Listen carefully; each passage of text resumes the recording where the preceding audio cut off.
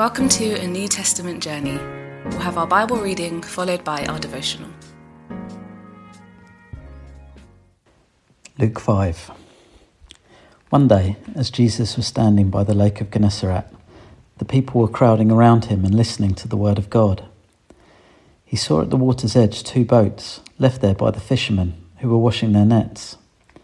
He got into one of the boats, the one belonging to Simon, and asked him to put out a little from shore. Then he sat down and taught the people from the boat. When he had finished speaking, he said to Simon, "Put out into deep water and let down the nets for a catch."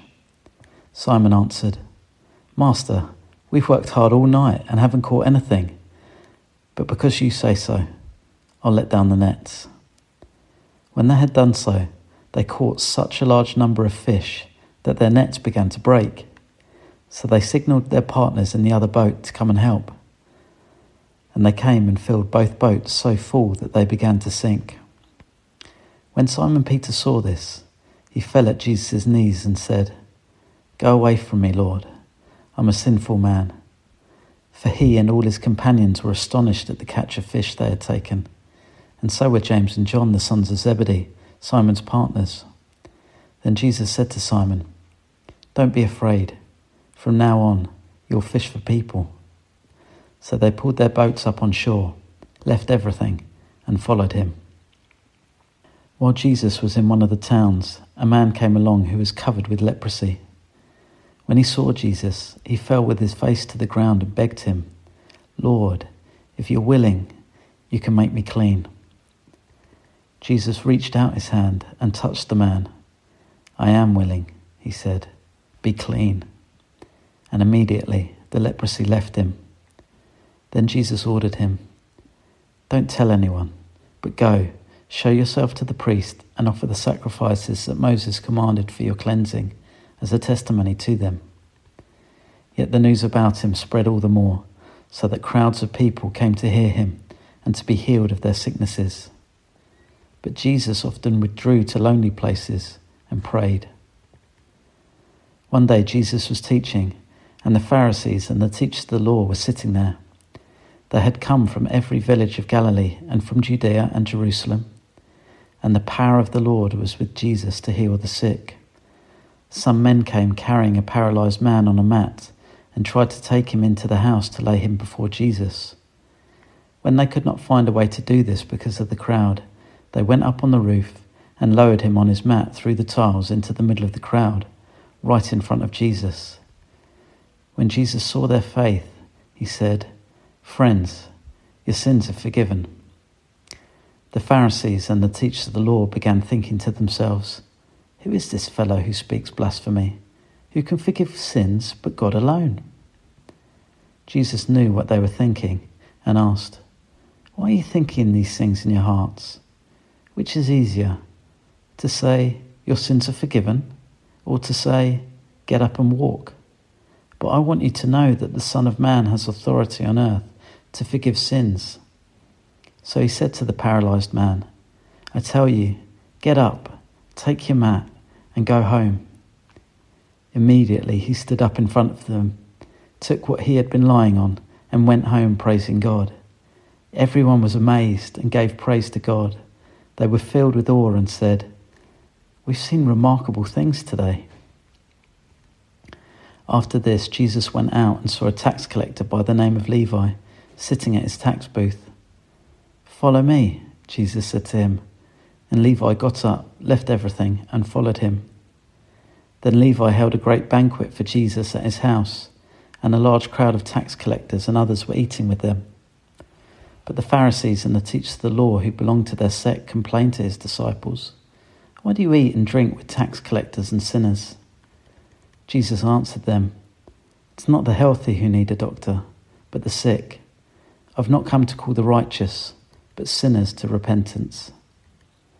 They said to him, "John's disciples often fast and pray, and so do the disciples of the Pharisees, but yours go on eating and drinking." Jesus answered, "Can you make the friends of the bridegroom fast while he's with them? But the time will come when the bridegroom will be taken from them. In those days they will fast." He told them this parable. No one tears a piece out of a new garment to patch an old one. Otherwise they will have torn the new garment, and the patch from the new will not match the old. And no one pours new wine into old wineskins.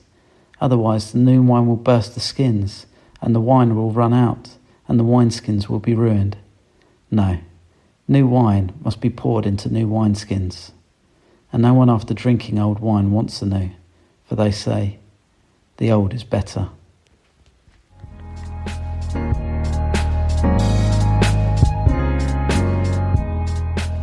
What did Jesus mean when he said to the paralysed man, "Your sins are forgiven"? Surely he can't mean the man's paralysis was a punishment from God that would be removed when forgiveness is released. Sadly, so many secretly think that is what God is like. The conundrum is unpicked when we realise that we often have far too narrow an understanding of sin, and therefore far too narrow a view of Jesus' saving work. The modern concept of sin, if it exists at all, suggests you can point at a person and say a specific act was a sin and another specific act wasn't. It is an individualistic, fault-focused idea. But Jesus talks about sin like a kingdom. Sin is a manifestation of Satan's power that holds people in exile from God and corrupts them from the inside out. For Jesus, therefore, forgiveness is to plunder a person out of Satan's foul influence.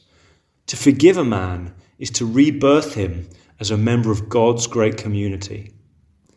Jesus' forgiveness of the paralysed man, and of you, is therefore not about Jesus pretending his evil actions never occurred.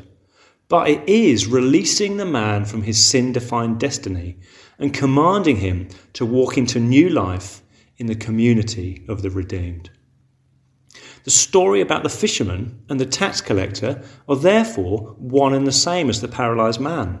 Each of them are delivered from destinies drudging towards death and are reborn into a life defined by the life of the Messiah. Jesus came to liberate people from the Lord of this earth by making him their Lord instead.